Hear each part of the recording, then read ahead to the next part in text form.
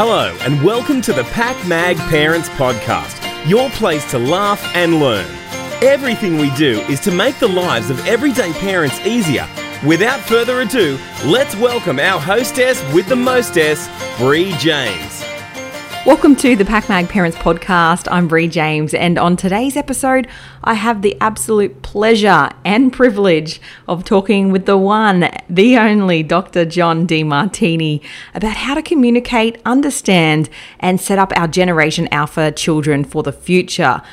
Now, Generation Alpha, you're probably wondering what that is. So Generation Alpha is the title given to children born after 2010. So not only does this generation reset the generational alphabet for us, they also hold the potential ability to be the first cohort born entirely in the 21st century, giving them an unmatched step ahead into the future. So today we're going to discuss the unique challenges that parents will face raising these children and the shift that we will need to take to set them up for the future. So let's get him on Zoom all the way from Texas, Dr. John Demartini. It's time to get to class. So we're talking Generation Alpha, which is, our next generation that's coming through, our babies that are being born now. How does it differ to different generations that we've had in the past? Well, I think today they're born with iPhones, robotics, artificial intelligence, electronics. They're possibly born with devices so close to them that they can't imagine themselves being without that, where previous generations, that's not real. So I think that they're technologically expanded in their impact, their outreach, their awareness, that give them advantages, but also distractions if they're not used wisely. But we're definitely in an era of technology that allows us to think globalization instead of localization, and soon solarization, even more than globalization. So this next generation will be the people that will finally get to the next planet and get onto, habitats in space, these kind of things.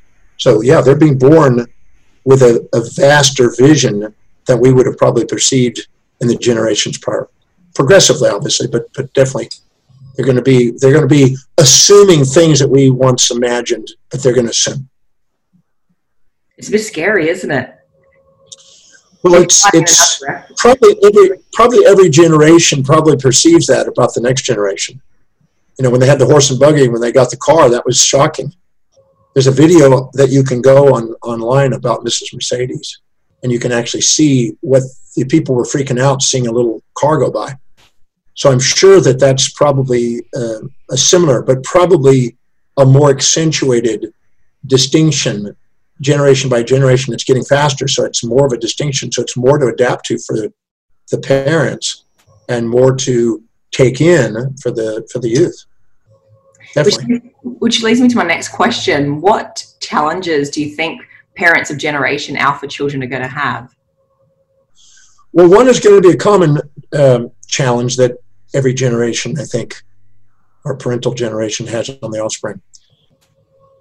Because we grow up in a paradigm, a worldview, and we tend to think that's the way it is, we tend to not consciously impose that and project that assumption onto the next generation.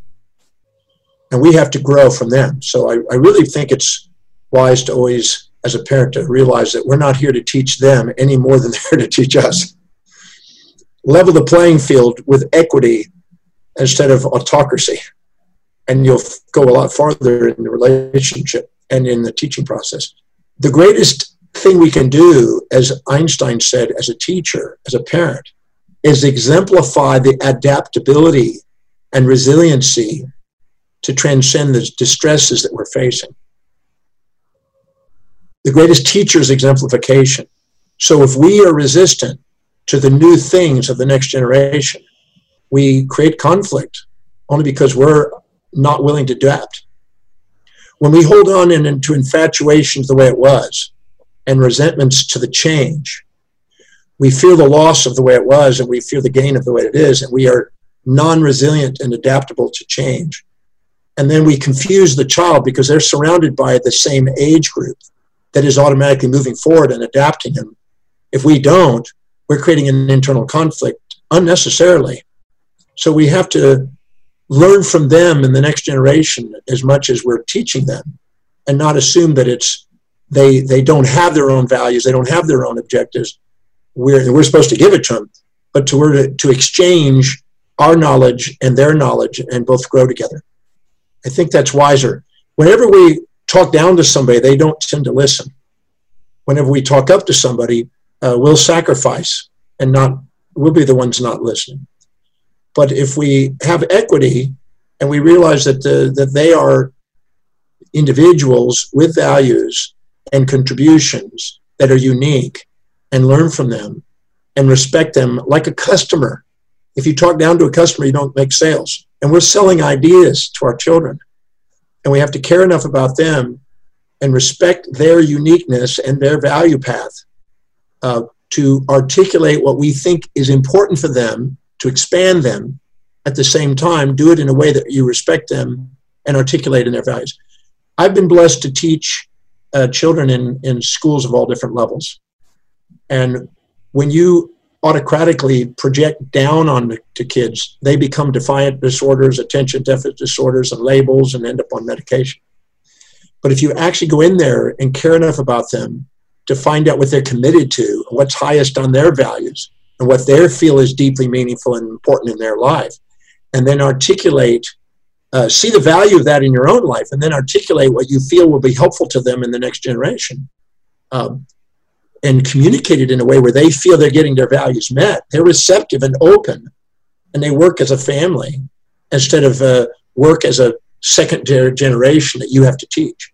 So I really think leveling the playing field does make a difference. That doesn't mean not be the authority, because you have some wisdom they don't, but they also have knowledge that they're going to reveal to you, and it's wise to not minimize that and honor that, respect that, and communicate effectively in their values. It is really easy as a parent to do that, where we do accidentally have that relationship where it is, I'm the parent, you will do what I say. What's your tips and advice to parents when they get into that sort of mode? Because obviously it's really easy because that's the way we were parented. One of the greatest questions that I found that builds respect and dialogue instead of alternating monologues where they're talking, you're not listening, you're talking, they're not listening, is to ask, what am I observing objectively about their life that shows that's important in their life? Even a baby in a crib, if you throw something in the crib to play with, if it's really valuable to the child, it will put it in its mouth, it'll explore it, it'll hold it close to itself, it will want to learn about it. So if we look at what the child fills the child's space with, look at what it wants to spend time on. Learn what it wants to, what energizes it. What it wants, if you go and spend money, what does it want to buy? If we look at what's really important to the child, where they bring order, where they're disciplined, what they like studying and learning about, exploring, what they're inspired to engage in, if we pay close attention to that and honor that, genius is awakened in children. It's really quite amazing when they're honored for what they're pursuing and not suppressed. And then articulate what was important in terms of what that is, and finding out and asking a question, what is my child really inspired by? And how is it teaching me? And how is it helping me? Because if you can see how what they're doing is helping you, you'll talk with respect. But if not, you'll talk down. And when you do, you suppress them. And then you're actually undermining their confidence and their exploration of the universe. And that holds them back instead of it catalyzes them to want to tackle things. Children love learning, and they love learning what inspires them. And whenever they're able to pursue that, they spontaneously want to go and explore and tackle challenges and develop the areas of the brain that are creative and innovative and confidence building and expand them. So you don't want to suppress it. You want to honor it by finding out how what they're dedicated to is actually helping you as a parent. My son loves video games, as a lot of people do. And when I grew up, I didn't do video games. I had nothing to do with video games. It couldn't even relate to video games. He's got 25,000 followers now. He's building a business around it. He's commercializing it. That's his career path. I wouldn't even imagine that at one time, but that's his career path. My daughter loved couture and fashion. She's in fashion designing and also a singer. The other daughter teaches like I do, so we relate to it a lot easier because we have similar values. But none of them are wrong. So we have to be aware and adaptable enough to not make our children's values wrong. They're going to change. They're going to evolve over the decades. And so you don't want to make them wrong. You want to honor their exploration of the universe and then keep aligning things to what they value in terms of what you value so you can expand them without suppressing them. Amazing things emerge when you do that. I watched Marilyn Wilhelm, who had a school in Houston that started with 2-year-olds, and she communicated and found out what they excelled. And she found that one loved cars and one loved sports and one loved dancing and one loved music and one loved astronomy. And she got all of them teaching the class and have them all engage in teaching the class in their fields and cross-reference chronologically information. And these kids, by the time they were 13, were already getting on to college. 13, they were on their way to college. And they were way more advanced than the other kids because she never suppressed them. She honored their uniqueness. And everybody has a unique set of priorities and values, even from a young age. And caring enough to communicate in those values like a customer allows them to buy your ideas respectfully. It's really quite amazing watching. And taking the time to master that skill. So how specifically is what they're dedicated to, helping you as a parent fulfill what you're dedicated to, and then ask how is what you're dedicated to help them. The more you answer that question, the more information you'll have to have wise dialogues with your children, and you'll engage them instead of suppress them. Beautiful piece of advice. So what shift do you think, besides that one, that parents need to make to raise this generation? Because, you know, it does differ to how we were raised as children, as we were just saying. So that suppression obviously is the big thing. So how can we stop doing that suppression? How do we, you know, move it and have those conversations where we aren't suppressing our children? When I was not engaging in video games, we had more challenge, my son and I. So I realized that I decided to go to a Pokemon movie when he was young. And I started to see principles that were very advanced principles sitting in the movie that I never would have imagined. And I started investigating it. And when I started to look into his world, the more I looked into his world and the more I engulfed that world, the more we were dialoguing. And I realized, the next generation's moving things advanced in technologically and moving things as far as information. And we can't expect to live in the past. But the moment I started opening up to his world, he opened up to mine. I found it a direct reflection. And so, as Einstein said, the greatest teacher is exemplification. If you exemplify the willingness to continue to adapt and keep up yourself, you will not only have your children relate to you more, and you'll exemplify how to live. If you live by highest priorities, I found it that I've been living since my 20s. If you fill your day with high priority actions that are deeply meaningful, most inspiring, most productive, most important in your life, and live by priority, you train your children indirectly for them to do the same. And whenever we live by priority, our self-worth goes up. And we learn to not live by duty, subordinating to conformity of the peers about us, but to have the courage to be unique, because every human being wants to make a difference, and children want to make a difference. I've talked to 5-year-olds, and they want to make a difference. They want to contribute to the planet. So forcing them to fit in, instead of honoring their ability to be an unborrowed visionary, lifting themselves outward, makes it difficult as a parent and makes it suppressive to the child. So exemplifying the adaptability that we're expecting them to have. Don't expect them to have something you're not willing to have. It's not fair for them. Go and honor by keeping current with it and keeping by priority your life. and live and exemplify a more inspired life, and you'll wake up inspiration in those children. You'll do it. I've stuck to my inspirations. All my kids, now that they're grown up, they all came back and utilized the exemplification and watching, because they have mirror neurons, and they're like chameleons, and they'll watch what you do, not what you just say. It's not what we say, it's what we do. And so the greatest thing we can do is live by priority and live an inspired and fulfilling life, and not let the external world run our life, but let our own dreams direct us. And that gives them permission to go and be inner directed and not just suppressed. Living by design, not duty. There's a big difference. Because otherwise, our whole schooling system many times is made for drones. It's made for people to just be average people working for other people. But the question is that how you want your child to end up? Or do you want your child to wake up their capacities and do something more extraordinary that inspire you, watching them? When I see my daughter just create a new song we're working on an album, and watching her perform it, I'm inspired. And she gave herself permission to stand up at age 3 in front of a large audience and sing. And I know that that's because she was been trained to gain the confidence in herself and not, no. Our whole system is based on right and wrong and black and white instead of creativity. So live an inspired, adaptable, prioritized life as a parent, and honor and respect them with equity, and you will watch the difference in your children. I've watched it, I've trained it, I've seen impact. It's very powerful.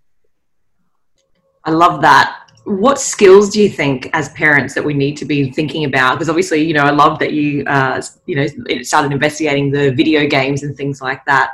But what skills do you believe we need to teach our children? Because we are all worried. I know I am as a parent that, they're just going to play video games and they're just going to be in their room, not going to have any people skills. So what other skills are they going to need to have this generation that, us parents need to be making sure that we're instilling in them?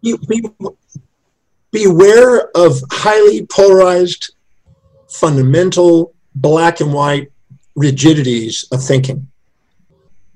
And instead of labeling things, this is good and bad, and project your values onto them and expect them to live in your values, which is guaranteed to lead to defeat. Nobody can live in your values. They live in their own. Every decision they make is based on what they believe is going to give them the greatest advantage or disadvantage at that moment.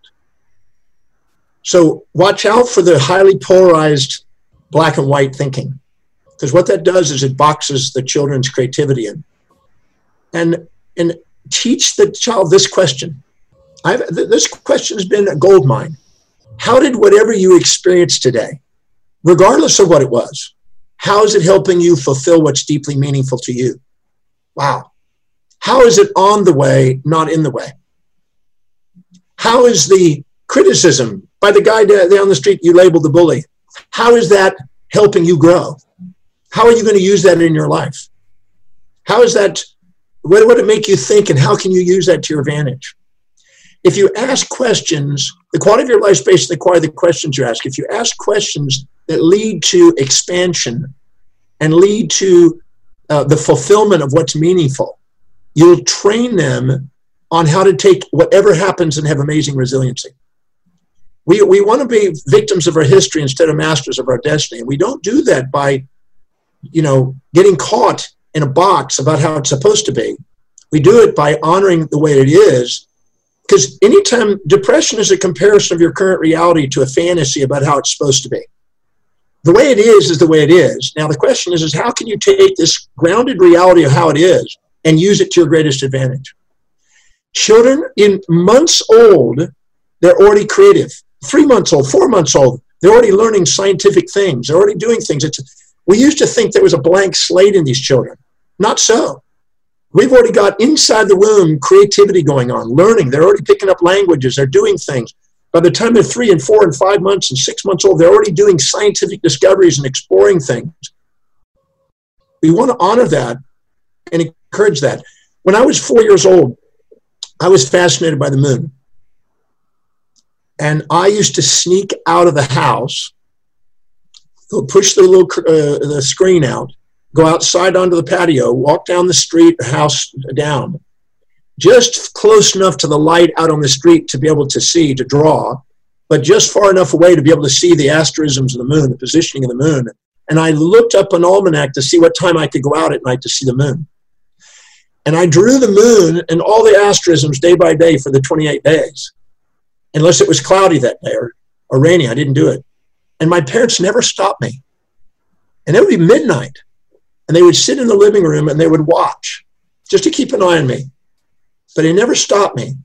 And my room got filled with pictures of the moon and all the stars. And they encouraged me to do it. So then they found, because I was interested in astronomy, and I saw Sputnik fly across the sky one night when I was 3, my dad pointed it out.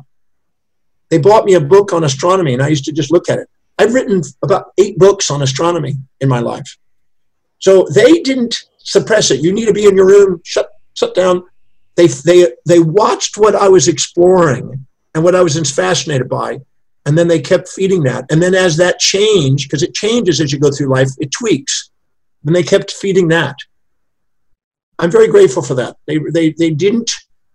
I didn't grow up with the idea that no, that's not possible, or you can't do that. No, that's not wrong. Other people's opinions are what's more important.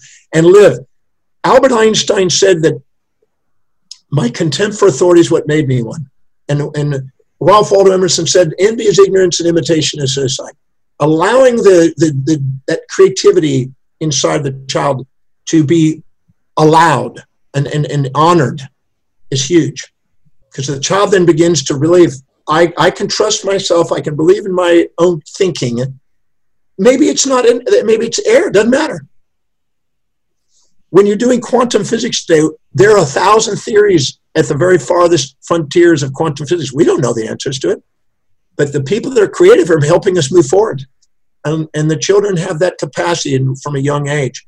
And we sometimes think, in the 1950s, we used to think they're blank slates and we got to train them on everything. That is completely antiquated. The reality is that they're born with amazing capacities, and our job is to wake up and recognize their genius. When Marion Wilhelm was teaching her kids, she started with one premise, the Pygmalion effect. They are geniuses already. I'm now going to help uncover their genius and discover their genius. That's what she started from. Huge difference. Huge difference.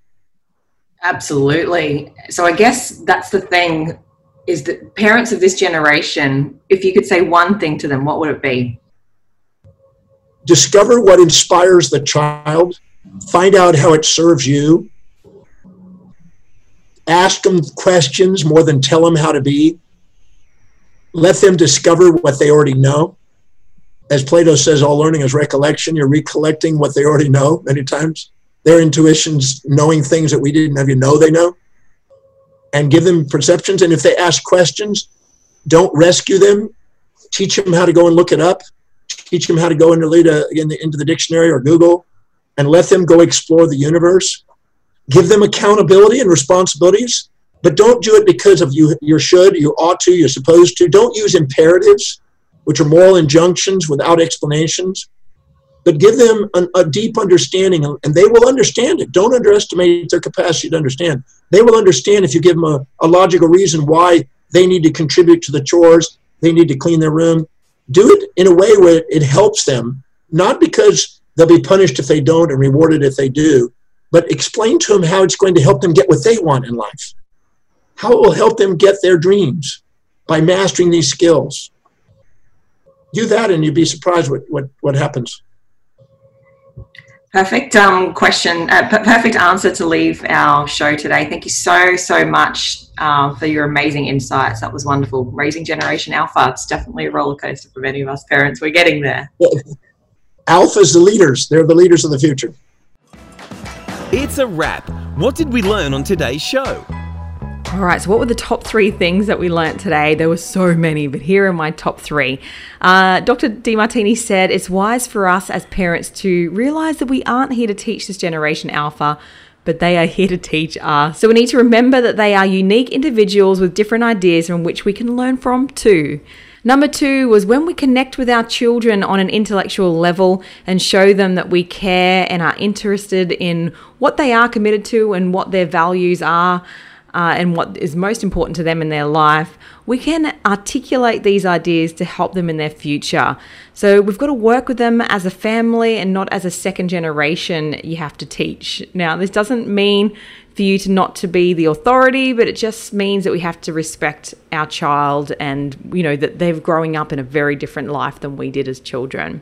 And number 3, we've got to find out what inspires our children. What are they interested in? What do they enjoy doing? What do they enjoy studying? By honouring their interests, a genius can be born. So, I'm not going to let my child, 4-year-old, go out and look at the stars like Dr. Demartini's parents did. Different world again. But, we've got to think about it and ask ourselves, what is it that my child is inspired by? And how is it teaching me and helping me? Because once you find out how this interest is helping you, you'll begin to talk with respect and understand why your child may be interested in something, and it'll help you not talk down to your child, which holds them back from reaching their full potential. We've got to be right on board. Well, that's the end of our show. A huge thank you to Dr. Demartini. It was so wonderful to have him on the show today. Dream come true for me. We will have another episode with him, so stay tuned for that one. But if you've loved this episode, please share it. So make sure you subscribe to our podcast channel. And a big thank you to everyone who's made the show possible. Until next time, happy parenting, and don't forget to tell everyone you heard it on PackMag. Thanks for listening to today's show. If you want to be an expert guest, or you've got a weird, wacky, or wonderful product to share, don't be shy. Get in contact with our team at info@packmag.com.au. This podcast is proudly produced by PackMag. You can listen to more episodes on our website, packmag.com.au.